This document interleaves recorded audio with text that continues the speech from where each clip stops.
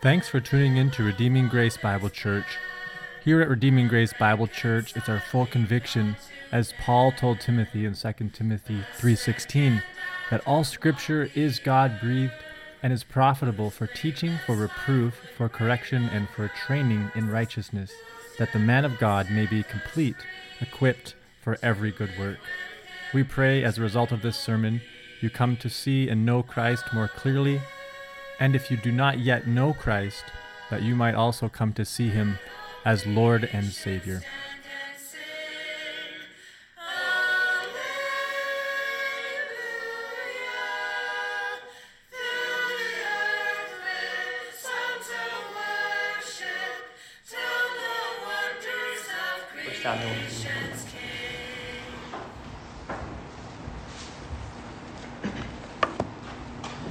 And there came a man of God to Eli and said to him, "Thus says the Lord, did I indeed reveal myself to the house of your father when they were in Egypt, subject to the house of Pharaoh? Did I choose him out of all the tribes of Israel to be my priest, to go up to my altar, to burn incense, to wear an ephod before me? I gave to the house of your father all my offerings by fire from the people of Israel. Why then do you scorn my sacrifices and my offerings that I commanded for my dwelling, and honor your sons above me by fattening yourselves on the choicest parts of every offering of my people Israel? Therefore the Lord, the God of Israel, declares, I promise that your house and the house of your father should go in and out before me forever. But now the Lord declares, far be it from me, for those who honor me I will honor, and those who despise me shall be lightly esteemed. Behold, the days are coming when I will cut off your strength and the strength of your father's house, so that there will not be an old man in your house. Then, in distress, you will look with envious eye on all the prosperity that shall be bestowed on Israel, and there shall not be an old man in your house forever. The only one of you whom I shall not cut off from my altar shall be spared to weep his eyes out, to grieve his heart, and all the descendants of your house shall die by the sword of men. And this that shall come upon your two sons, Hophni and Phinehas, shall be the sign to you. Both of them shall die on the same day. And I will raise up for myself a faithful priest, who shall do according to what is in my heart and in my mind. And I will build him a sure house, and he shall go in and out before me, my anointed, forever.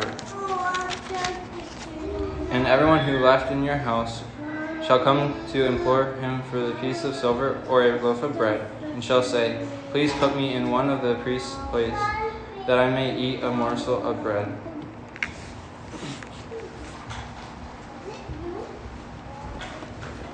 Thank you, Derlin. We remember once again that though the grass withers and though the flower fades, that the word of our God remains forever. And let's ask his help as we open his word together, please. Bow with me. Father, we come to your word this morning, Lord, and we are trusting that, Lord, it is in fact, Lord, inspired by your Holy Spirit, and that, Lord, men who were carried along by your Holy Spirit have spoken, Lord, your words to us that have been breathed out, and they are good for us, they're profitable for correction, for rebuke, for training in all righteousness. And so I pray that this would happen even as we consider this very sobering account of your word against Eli and his family because of their unrepentant sin. Lord, we see that you are long-suffering, but Lord, you are also holy and just. Lord, that you will not be mocked. And Lord, I pray that even as we consider ourselves as those who bear your name and, Lord, are to be your witnesses in the world, that you would help us to daily walk in humility before you, to quickly turn from all that is contrary to your law, Lord, that you would empower us more and more by your Spirit to be a sort of people that truly are set apart and, Lord, who are walking in accordance to your commands by the strength that you give through your Spirit. And so I pray for just wisdom and insight as we look at your word, Lord, that your Spirit would in fact convict us as well, that you keep us from thinking that we are somehow immune from the very sins which Eli was confronted for. And I pray that, Lord, we might also see in Christ your perfect and faithful high priest whom you have established and put forward. And it is him that we rejoice in and in whom our confidence rests. And so we just pray this all now in Jesus' name. Amen. Be seated. Thank you.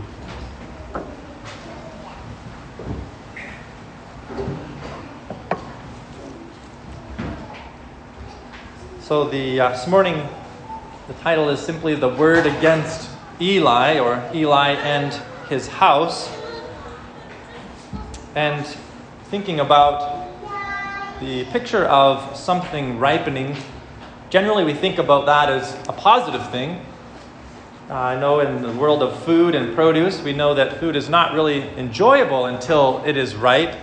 And if you ever tried to eat a green banana, for example, it just doesn't really taste all that good. We wait for something to ripen. Maybe even now some of you are harvesting some lettuce from your garden or some spinach. And you're seeing the little pods forming on the peas, and you're looking forward to eating those vegetables. I know I'm especially excited for the tomatoes because my wife makes salsa out of them, and we ran out of salsa a few months ago. So I'm anticipating the ripening of tomatoes. But in the scriptures, the ripening, it is used both positively and negatively. And there can be a positive maturing of a believer and the producing of fruit. But we also see at times ripening is used in regards to man's sin and man's rebellion against God. And there's a season in which God allows it to go on. But then when God determines, that he will bring about judgment and swift consequences for the sins of his people. He is long-suffering with man. He is patient, but his patience will give way to his judgment and justice when somebody refuses to repent and humble themselves before God. And this is really one of the most frightening conditions that man can be in, where he is aware of God, he is aware of the warnings of God, even as Eli attempted to warn his sons, and yet remains unrepentant, unchanged by the danger that he is in. To see people who rush forward into their own condemnation because they're unwilling to bend and repent before the warnings of God. And that is very much the picture of Eli and his house here. God has shown them patience. There has been a season for them to turn from their ways, and yet God, through this prophet, is bringing to Eli a final sentencing of their crimes against God. Now, in the scriptures, we see there are times when God brings very sudden judgment. Both in the Old and New Testament, we see examples of this. You may think, for example, of Nadab and Abihu when they offered strange fire before the Lord. So these would have been actually previous cousins to Hophni and Phinehas. Aaron would have been their, great uncle. Trying to get the timelines worked out here, but they are, great grandfather. They would have been the offspring of Aaron. And so we have the picture of previous times when Nadab and Abihu brought strange fire before the altar of God, and they made their own incense, which God had not instructed them to do, and God executed judgment upon them immediately. The fire came out from the altar, and they were consumed. And yet here in Eli's case, with his sons, it would seem that God has allowed their sin to go on. Some maybe would think even unpunished for a time. For years they had been abusing the sacrifices, as we saw last week. They were taking the cuts of meat that were supposed to be reserved for God. They were not following the instructions in regards to the sacrifice being left upon the altar until the fat was burned up. They were taking it raw from the altar and then cooking it for themselves. They were robbing the Lord. They were making a mockery of his sacrifices. And furthermore, we saw last week that the sons of Eli were committing sexual immorality on the very place in which God had said, my presence will dwell, the tabernacle of God. And so all of this comes to bear upon this family through the words of this prophet, this man of God. God confronts Eli and his family's sin. He passes a sentence upon them and a warning of the judgment that is going to come. So the question this morning is, well, what is God's response to the wickedness of Eli and his sons? We're going to see 4 parts to this response. First of all, we see that God reminds Eli of his own calling and purpose. Secondly, God reveals or exposes the sin of Eli and his sons. So he's going to shine a light on what it is that they have done. Thirdly, God pronounces judgment. And then finally, God also gives a promise of a faithful high priest. So we first have a reminder, and then revealing, and then a pronouncement, and finally a promise. And we began to see this stark contrast last week between the son of Elkanah, Samuel, whom the Lord is raising up, who's growing in the Lord. We saw in verse 21 there that the boy Samuel grew in the presence of the Lord. And again in 26, the boy Samuel continued to grow both in stature and in favor with the Lord and also with man. And that was contrasted with the wickedness and the rebellion of Hophni and Phinehas, the sons of Eli. And we see that God is on the one hand establishing Samuel, the answer to prayer that Hannah had prayed for, and she had devoted him to God as a young boy. God is establishing him. He is growing up in the Lord. And on the other hand, Hophni and Phinehas are filling up their sins. They are ripening in a negative way as a result of their own sin and disregard of God. So God sends, we're told, a man of God to Eli. And this is something of an important shift in the scriptures. From this time forward, we begin to see more of an emphasis upon the prophets. And not that there weren't prophets. I mean, even Moses is referred to as a prophet. Abraham was referred to as a prophet at times. And so there's always been those who speak forth the word of God to the people of God or to the nations. But there is a shift here that begins to take place from that of the judges to that of the prophets. And we begin to see more of these ones who are referred to as a man of God or a prophet of God. In fact, Samuel himself is something of a transition as a judge, but also as a prophet of God. And it's interesting, in some ways, the Old Testament is summarized by the law and the prophets. Jesus in Matthew 22:40 said, on these 2 commandments, speaking of the summary of the law, to love the Lord your God with all your heart, soul, mind, and strength, to love your neighbor as yourself. Jesus said, on these 2 commandments depend all the law and the prophets. And so there begins to unfold this more central role of the prophet in Israel from this point forward in the Old Testament narrative. And we see that through this prophet, God brings a word to Eli. So he is not speaking of his own accord. This man of God is speaking verbatim. He's speaking exactly what God gave him to say to Eli.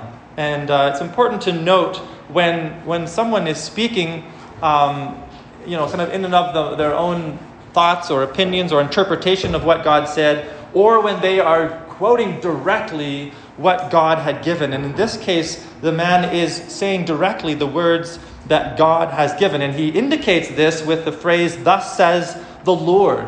So he is coming as a representative, a messenger, an ambassador of the high king, of the creator of the universe, and he is coming as the mouthpiece of God to Eli, which helps us to realize the seriousness of what he says. And the first thing then that we see God, the way in which God responds to Eli is he gives Eli a reminder of his calling and purpose, of his own heritage as a priest. And he says, "Did I indeed reveal myself to the house of your father when they were in Egypt, subject to the house of Pharaoh? Did I choose him out of all the tribes of Israel to be my priest, to go up to my altar, to burn incense, to wear an ephod before me? I gave to the house of your father all of my offerings by fire from the people of Israel." And God is reminding Eli of his own calling, of his own purpose. Why is he there? Why has he been established in this position? Is it so that he can, have his best life now, that he can be prosperous and wealthy? Like, why is Eli in this position? Why did God establish this family, the tribe of Levi? And God's reminding him that Eli, you were put here by me. I had called your tribe out of the 12 tribes to serve me, to go up to my altar, to bring the incense, to wear the ephod. Now, this is not what Samuel is described as wearing. He was wearing what his mother had made him, probably a white linen, something like a sleeveless robe, which the priest would have worn. But in regards to the high priest, there was the unique garment that was the golden vest, and in the vest was inlaid the 12 precious stones representing the 12 tribes of Israel. This was unique to the high priest. And Eli was representing the priesthood in this moment, which is partly why God comes directly to him, not only as the father of Hophni and Phinehas, but as the high priest who was giving oversight to all the activities in the tabernacle and to the offerings. And I thought of the example of, maybe it's somewhat of a strange example, but maybe helps a little bit to try and understand the role that God had given to the priests. I was thinking about the example of a restaurant, and thinking about, we like to go out and eat once in a while. It seems like like everything, it's getting more and more expensive. So maybe the dining out experiences are less and less consistent, or more. Sorry, words are getting tangled up. Happens less often is what I'm trying to say. And yet, when you go to a restaurant, when you go somewhere to eat out, you kind of just are in the one area, the sitting area, which is made to look, beautiful, and the lighting is just right, and there's nice tables, and it's clean and tidy. And yet in the back, we know there is the kitchen where all of the food is prepared, where everything is brought, and the recipes are, the chef is there. And really the only person that is to go between the people in the restaurant who are there to enjoy the meal and just to maybe get out of the house for the evening or celebrate an occasion, the person that goes between is the waitress, right? They represent something of the restaurant to the customers. And you really don't typically have a lot of interaction with the chefs themselves, unless you're really disappointed with your meal, maybe, and you want to complain to the chef, and you'll ask to talk to him. Or if you're really impressed, maybe you'll want to thank the chef. But that's maybe something like the priesthood. If you envision the people of Israel were to bring the ingredients that God had called them to, and it was the priests who were to prepare those ingredients as the chefs in the kitchen, if you were. They were to prepare them according to the recipe, according to the instructions that God had given. And it is the high priest who then makes that bridges that gap between God, who is to be served, who is to be blessed by this establishment, and those who have prepared it. The high priest is the one bringing this offering, and the priests are involved in coming before the Lord on behalf of the people, bringing the things which the Lord has instructed. This is their role, and it is to remind the people of Israel that God is holy. He is not a God to be flippantly approached in worship, but he is to be reverently and obediently approached. And it is also a reminder of the sin that separates them from God. God being holy cannot simply have sinful, unclean people casually coming into his presence. There is this great chasm that exists. And the priests are to bridge that gap, if you will, on behalf of the people. So as you understand the purpose for which God had raised them up, you see the offensiveness of what Hophni and Phinehas and Eli were doing. Not only had they disregarded the instructions God had given them, but they'd made a mockery of the very means in which God had established to draw near to his people, for his people to bring the offerings and the sacrifices as an atonement for their own sins. The priests had failed in what God had called them to do. They had forgotten why God had called them in the first place. And it seems that Eli perhaps knows God. We're told his sons do not know God. So we have, even on top of the abuse of what they're doing, we have the further disturbing picture of the fact that we have unregenerate, unsaved priests supposedly representing the God they don't even know. And how desperate, even today in the church, when there are people who do not know God, do not love God, and yet supposedly representing him to the people of God. And this is something that, you can continue to pray, not only for me, but you think about other, maybe pastors or leaders whom you've been encouraged by, blessed by. Really the great challenge is that we are seeking to know the Lord. And this is even for you in your homes and in your own personal life, that we're not seeking just to go through a sort of external religion, but we actually know the Lord. We love him. We're cultivating this relationship with God through his word, through Christ, by his Holy Spirit. And to pray that God would raise up shepherds for his people who love him above all else.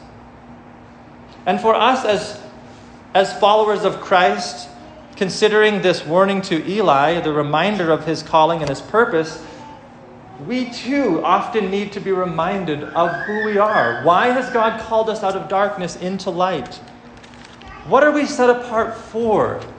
Who do we belong to?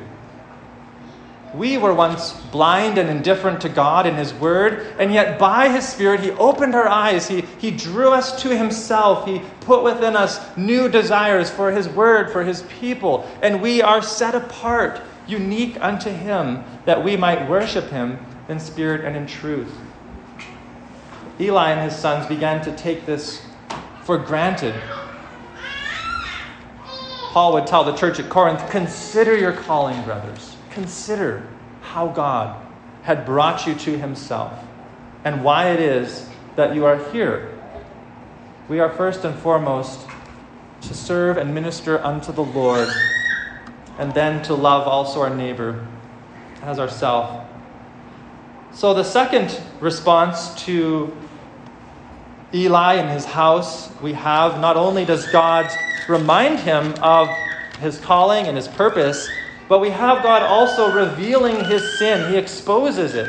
There is no way for Samuel then to deny his guilt before God. And listen to how he exposes the sin of Eli and his house in verse 29, after reminding him of what he is supposed to be doing.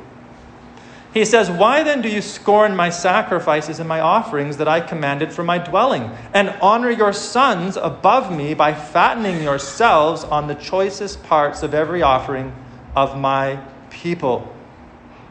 So God is telling Eli, if you are aware of why I've called you, if you're aware of your role, that you are to bring these sacrifices before me, why is it that you have made a mockery of my offerings? You have scorned my sacrifices, he said, that I commanded for my dwelling, and you honored your sons above me. Now, this is very interesting. There are sins of omission and sins of commission that Eli is being confronted with here. We're not told that Eli himself was engaging in taking of the cuts of meat that were forbidden to him. Did he go around with his sons and sticking the fork, into the pot of meat from the people of Israel and pulling out random cuts to eat? We're not specifically told if Eli did or not. Was it Eli that was taking the sacrifices off the altar before they were burnt and prepared unto the Lord? It would seem that maybe the sons were doing this, but Eli was also sharing in the result of what they were doing. He was also fattening himself, God says. And in fact, later we'll see Eli presented as an extremely obese man. And this actually is partly what brings about his own death. But I think more than even just the external actions that they were doing, God addresses the very heart of the problem with Eli and his sons. He says that you have honored your sons more than me. You have feared them, we could even say, more than he feared God. And this is very much the root cause of his sin. And this is very sobering for us because we suddenly realize that though we are 3,000 years removed from Eli and this situation, that this is a particular sin that we are not immune from. We begin to realize how susceptible we are to this very sin for which God punishes Eli and brings about his fall and even his descendants, a severe punishment upon the house of Eli because he did not honor God above man. And I think if we are honest with ourselves, we would know that in our own hearts before God, we are often in danger of this very thing. Especially as we find ourselves in a culture that is increasingly hostile to Christianity, increasingly hostile to the Scriptures. I mean, it's sometimes seems hard to believe that we are right now reading from a book that our own country is progressively calling illegal and hateful and atheistic as far as their own state religion goes. This is the country that we actually live in. And as Christians, as followers of God, we have to settle in our own hearts and minds, are we going to fear man or are we going to fear God? When it comes to matters of right and wrong, of good and evil, a lot of times our true convictions are revealed when we are presented with an opportunity to honor God or honor man. And the most difficult place for us to, I think, really stand fast upon the Word of God, to really walk in the fear of the Lord, is when it comes to our own family, our own children, our moms and our dads and our brothers and sisters and our cousins. And this is exactly what Eli was guilty of.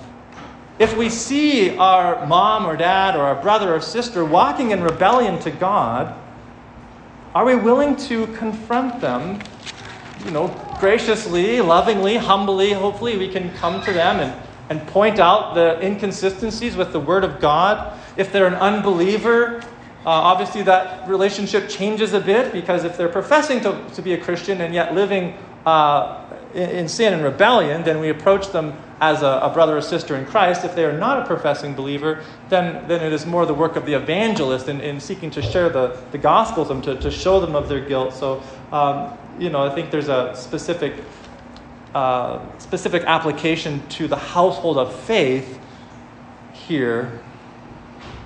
But nonetheless, we have to come before the Lord on this matter and really settle the issue. Are we going to fear God or are we going to fear man? And we need to pray. We need to ask God to give us an increased fear of His name, an honoring of His name, a revering of His name. Even if it means offending your spouse or your child or your mom or your dad, who is it that we will honor?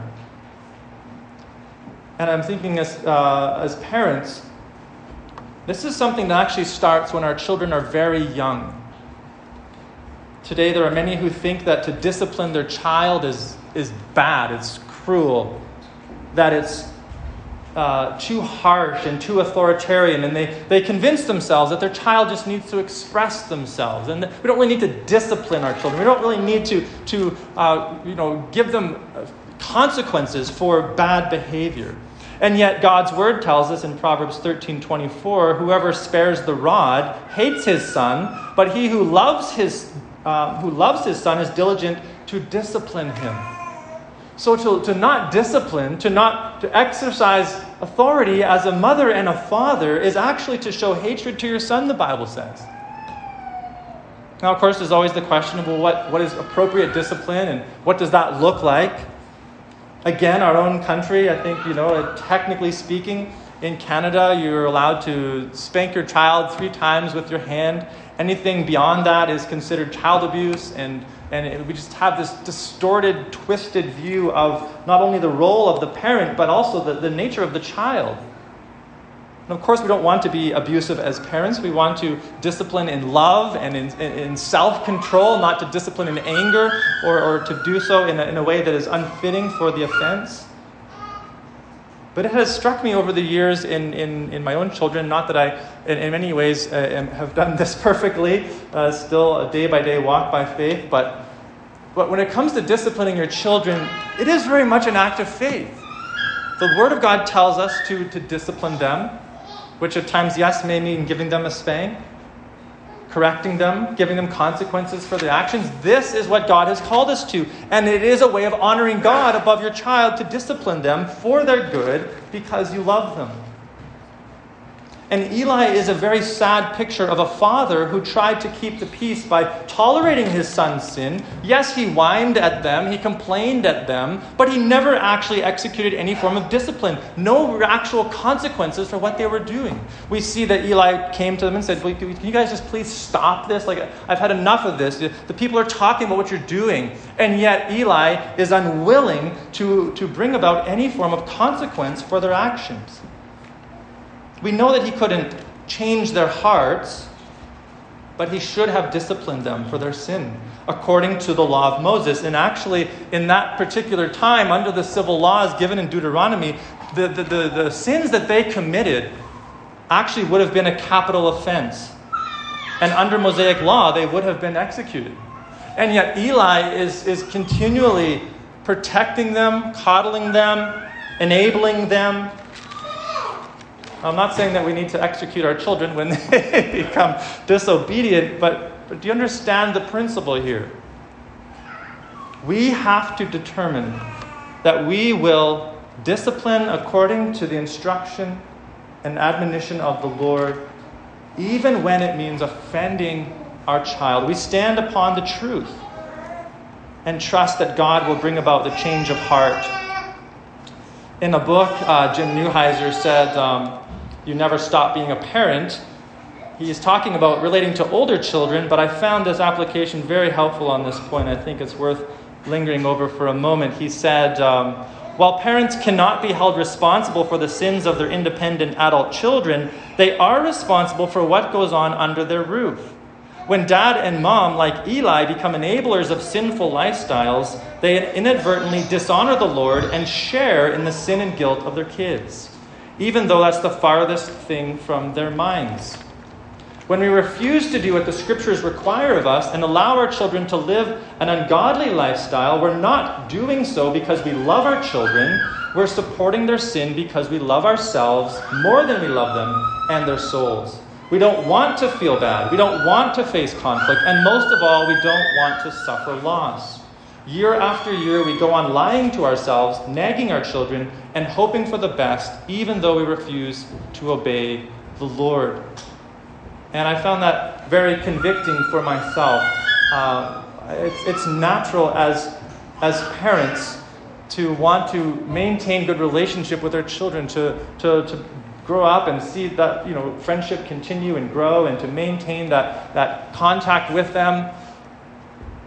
And I can't go on reading all of his book. Jim Neuheiser was dealing with the issue specifically of children who are refusing to maybe take responsibility, and he was saying parents, there maybe comes a time when they need to accept the consequences of their action. Maybe it's paying for their own car insurance and maybe missing those payments and them having to accept the responsibility of that instead of always mom and dad bailing them out for foolish decisions, that sort of thing. But the principle is the same.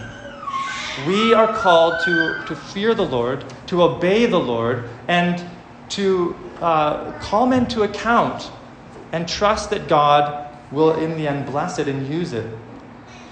This doesn't only apply to family life. Obviously, there's application there in rearing children. But in the workplace, are we more concerned with what our coworkers think than what God thinks of us? Are we laughing at crude jokes because we don't want to be the weirdo in the group? We don't want to be the odd one out? We want to be well thought of by our fellow man. And so we kind of go along knowing that this is actually offensive to a holy God. We honor man and dishonor God. Maybe the boss asks us to add a few more hours to a job, knowing that we didn't put in those hours, but he's wanting to pad the bill a little bit to make a few extra dollars. And so he asks you just to fudge the numbers a little bit. I mean, who's going to really know? What's the big deal? We have to ask ourselves, are we going to fear man or are we going to fear God? That to lie about this is an offense against God himself. Even as Joseph in the house of Potiphar would not commit adultery with Potiphar's wife because he feared God. That's a sin against God. I can't do that. I can't give myself to this and offend my God. You see how the fear of God protects us, enables us to stand firm against temptation, and helps us to discern between right and wrong, knowing there may be terrible consequences that come to those who dishonor man. As I said, we're seeing that in our own day.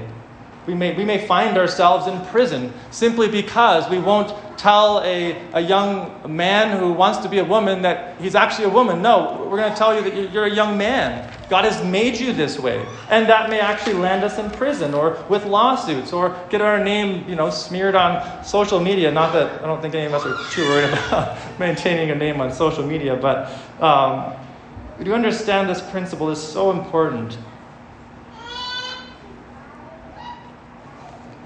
There's so many ways in which we have to settle in our hearts and minds. And I think especially for you as husbands and fathers, you need to lead your family in this, whether it's from the form of media and music that you take in. What am I going to do on Sunday? I would like to sleep in. I'd like to stay and watch the ball game. I would rather go fishing or whatever it might be. But are we going to fear the Lord? Are we going to honor him? Are we going to set aside this day as worship? You see, this is such an important question. And I think one of the most tragic scriptures in the Bible is John 12:41 and following. Well, 42, I'll pick up at 42. John 12:42 is an analysis of the people who are seeing Jesus perform his miracles. They're seeing the things that he's doing. They're hearing the words that he speaks. And yet John gives this analysis of the people in John 12:42. Nevertheless, many even of the authorities believed in him, but for fear of the Pharisees, they did not confess it, so that they would not be put out of the synagogue. For they loved the glory that comes from man more than the glory that comes from God. That is the sin of Eli. He loved the glory of man. He loved the glory of his children. And it cost him everything in the end. And so I think there's a call for us to come honestly before the Lord. I think we would be lying to ourselves if we would say none of us have a fear of man. Certainly I know that in myself. Even over the strange COVID years, somebody complains, you get a phone call, and your heart rate quickens, and you're thinking about all the things that are going to happen. I'm going to lose my job. I'm going to be in prison, and this fear begins rising in your heart. We deal with the fear of man in so many ways, and I think we need to come honestly and humbly before God and confess it to him. Acknowledge it before God and say, Lord, I know that I many times do desire the praise of man. I love the praise of man. I fear man in many situations more than I fear you, God. And we confess that, and we pray and ask him to help us fear his name. We need to settle this now, because we may find ourselves in a country that doesn't just mock you on social media, but maybe places you before a firing squad because of your Christian faith. Are we going to stand? Are we going to honor God? What if, like Daniel, we suddenly find ourselves in a country where it's illegal to pray to anyone but our prime minister? I mean, the way we're going, that actually doesn't seem all that unbelievable in Canada. What will we do? Are we going to fear man? Or are we going to fear God? Are we going to bow the knee to Caesar? Or are we going to remain faithful to our King? God help us to be steadfast, to fear his name.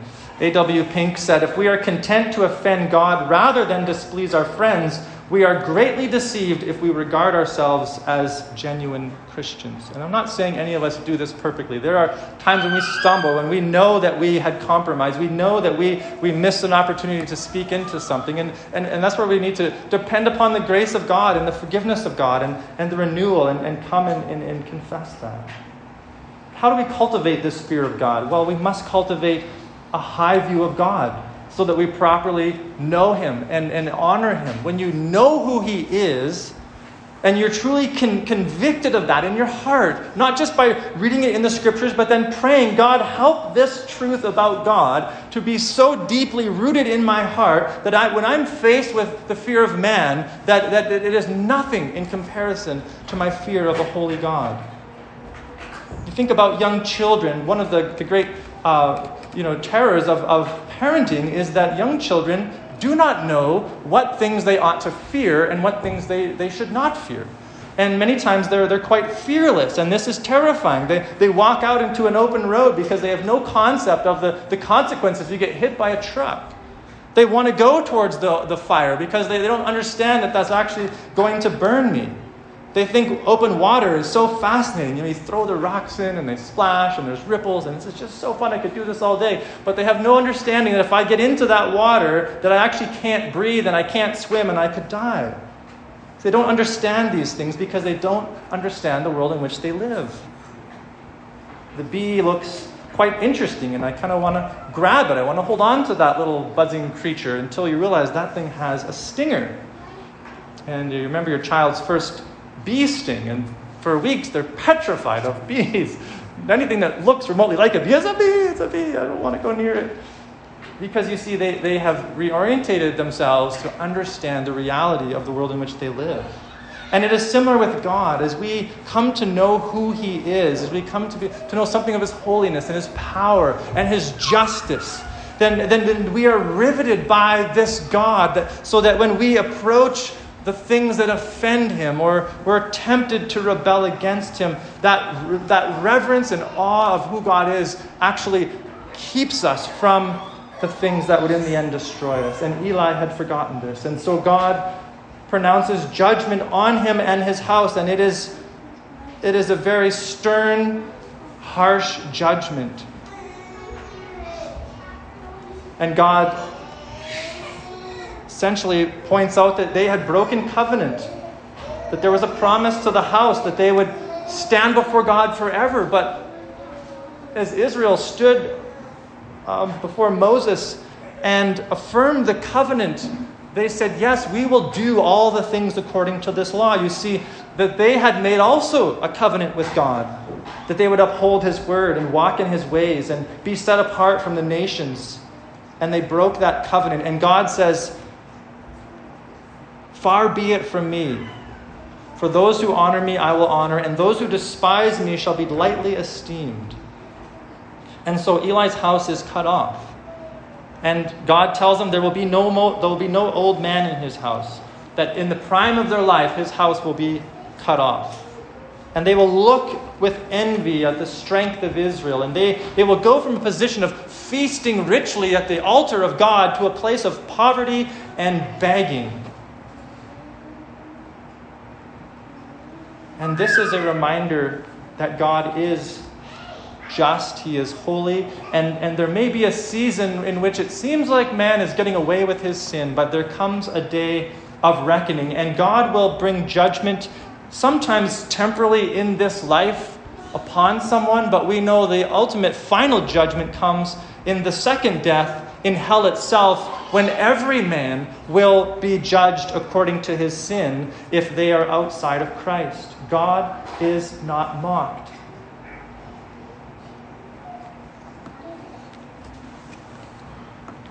People today who say, well, I'm eternally secure, so it doesn't really matter that I still sin. It doesn't really matter that I backslide or do what I want because, well, I've been forgiven and I am a child of God no matter what.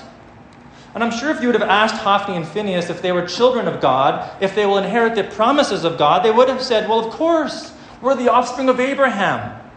We are the chosen tribe of Levi. We're descendants of Aaron, the high priest. We're the great nephews of Moses himself. Of course we're the children of God. Of course we will inherit his promises. If there's anybody in Israel that we would suppose would inherit the promises of God, it would have been Hophni and Phinehas of the very priestly line of Aaron, relatives of Moses himself. And yet God tells them, because you have despised me, you will be lightly esteemed. You see, when it comes to the Christian faith, each person will stand before God and give an account for their own sin, and they will either be found in Christ as they have personally placed their faith in Christ, repented and trusted and been born again, or they will be cast aside. In that sense, as it has been said, God does not have grandchildren. None of my children are saved simply because they are my children. That there must be an individual work in their heart, in their life. They must personally repent of their sin and call upon Christ.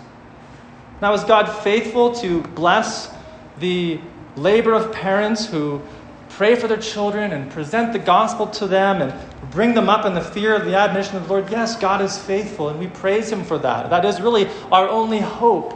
But we mustn't ever let ourselves slip into this idea that we are okay with God simply based upon our family line or my great-grandfather and the things that he did or my own social status. You see, we will come before God naked and on our own and give an account. And these sons of Eli experience the stern judgment of God as he pronounces coming wrath upon them.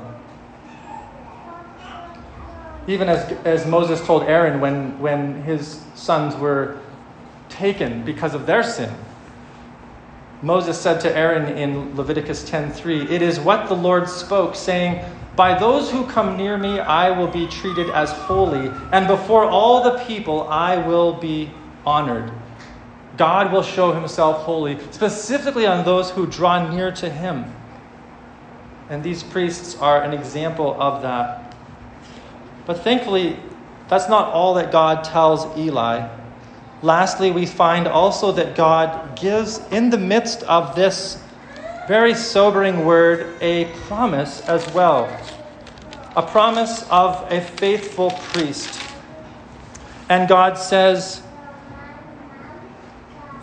in the midst of this judgment, that I will, in verse 35, I will raise up for myself a faithful priest who will do according to all that is in my heart and my mind. And I will build him a sure house, and he shall go in and out before me, my anointed forever. And this is one of the wonderful things about God, is even in the midst of judgment and warning, there is this promise of a deliverer, promise of God's faithfulness. And it's interesting in Acts 2, I know for those working through the reading plan, just was reading through some of Acts. And I found it so interesting in light of this promise that we're reading here, to hear how Peter talked about this in Acts 2:22. He's preaching in Jerusalem, Solomon's portico, and listen to what he says in light of this promise that God gives to Israel. Men of Israel, hear these words. Jesus of Nazareth, a man attested to you by God with mighty works and wonders and signs that God did through him in your midst, as you yourselves know.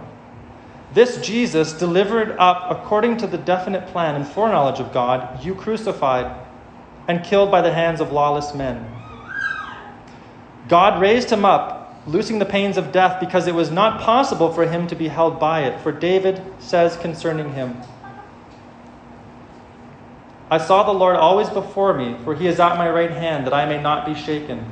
Therefore my heart was glad, and my tongue rejoiced. My flesh also will dwell in hope. For you will not abandon my soul to Hades, nor let your Holy One see corruption. You have made known to me the paths of life. You will make me full of gladness with your presence.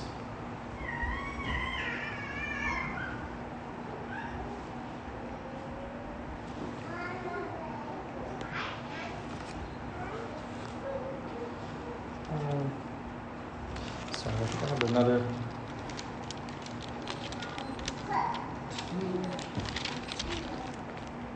I think I was supposed to read 3:22. I mean, that's a great passage. It just wasn't the one that I had in my mind. Okay, sorry, 3:22. I apologize. So Peter preaching again. That was at Pentecost in 2. 3, he's preaching again at Solomon's portico after the healing of the blind beggar, or the lame man. So 3:22, Moses said, "The Lord God will raise up for you a prophet like me from your brothers. You shall listen to him in whatever he tells you. And it shall be that every soul who does not listen to that prophet shall be destroyed from the people. And all the prophets who have spoken from Samuel and those who come after him also proclaim these days. You are sons of the prophets and of the covenant that God made with your fathers, saying to Abraham, 'And in your offspring shall all the families of the earth be blessed.' God, having raised up his servant, sent him to you first to bless you by turning every one of you from your wickedness." And so in Christ, the apostles are seeing the fulfillment of the words spoken to Moses of this one whom God would send, whom Samuel himself says would come after him.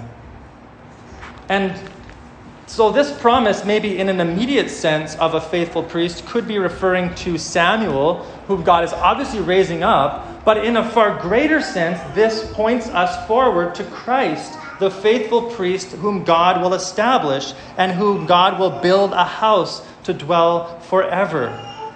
This is a promise of a coming, faithful, perfect, sinless priest.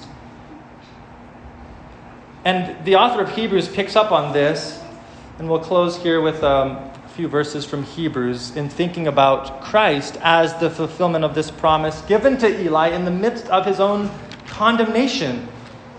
And Hebrews 7:11 says, "Now if perfection had been attainable through the Levitical priesthood, for under it people received the law, what further need would there have been for another priest to arise after the order of Melchizedek, rather than one named after the order of Aaron?" He goes on in verse 22, "This makes Jesus the guarantor of a better covenant. The former priests were many in number because they were prevented by death from continuing in the office. But he holds his priesthood permanently because he continues forever. Consequently, he is able to save to the utmost those who draw near to God through him, since he always lives to make intercession for them. For it was indeed fitting that we should have such a high priest, holy, innocent, unstained, separated from sinners, and exalted above the heavens. He has no need, like those high priests, to offer sacrifices daily, first for his own sins and then for those of the people, since he did this once for all when he offered up himself.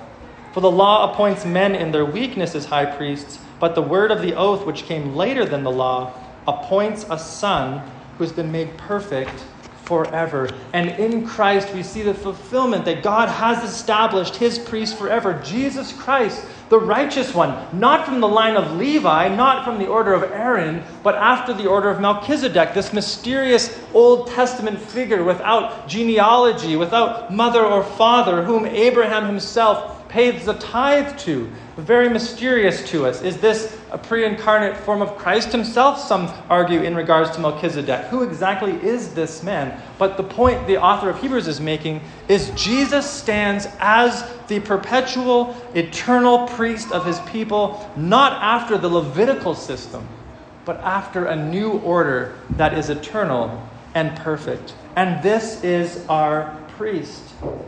This is the one who has reconciled us to God, not by the blood of bulls and goats, but by his own blood, by shedding his life upon Calvary, by his blood being poured out, his body broken, so that we might be able to draw near to God. And because of this, Hebrews tells us he is a perfect priest. He is able to save to the uttermost those who draw near to him, because he always lives to make intercession.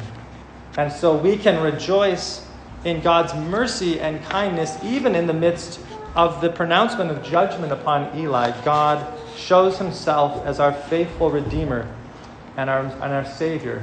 And we see that fulfilled in Christ our Lord. So let's pray there this morning as we prepare to take the Lord's Supper together. And I'd ask you to bow with me. Father, we come before you and we thank you for your word. Lord, we are amazed that it has been preserved over these many years so that we might also benefit from it, that we might come to know who you are, Lord. We may come to understand ourselves rightly, that we are a fallen people, that the very sins that plague the house of Eli, Lord, dwell within us, and we battle them and we struggle, and we often are guilty of cowering to the praise of man, to honoring man above you. Lord, I pray that you would keep us from this, that you would hold us fast, Lord, that you would grant us humility, but also great courage and boldness in a generation that, Lord, has established their own religion, has established their own blasphemy laws. And Lord, we know that the gospel message is still an offense. So I pray you give us steadfastness. Lord, help us to resolve now to seek you, to honor you in our homes, our workplaces, our families, in our country as citizens, and to leave those results of that stand to you, God, trusting that you will continue to build your church and that the gates of hell will not prevail against it. We thank you for Christ, our high priest, for his finished work upon the cross, the once-for-all sacrifice by which we are made clean and through which we can draw near. God, help us to do that even now in our hearts before you, to draw near to you, to confess our sin, to praise you and worship you, to trust in your promises that you'll not leave us nor forsake us, that you will bring about the fullness of your kingdom, and Lord, that we would live as such a people that believe this. We thank you for the Lord's table. We thank you for the blood shed and the body broken. And even as we partake now, I pray that, Lord, we would give thanks unto Christ, our faithful priest, and ask this in Jesus' name. Amen.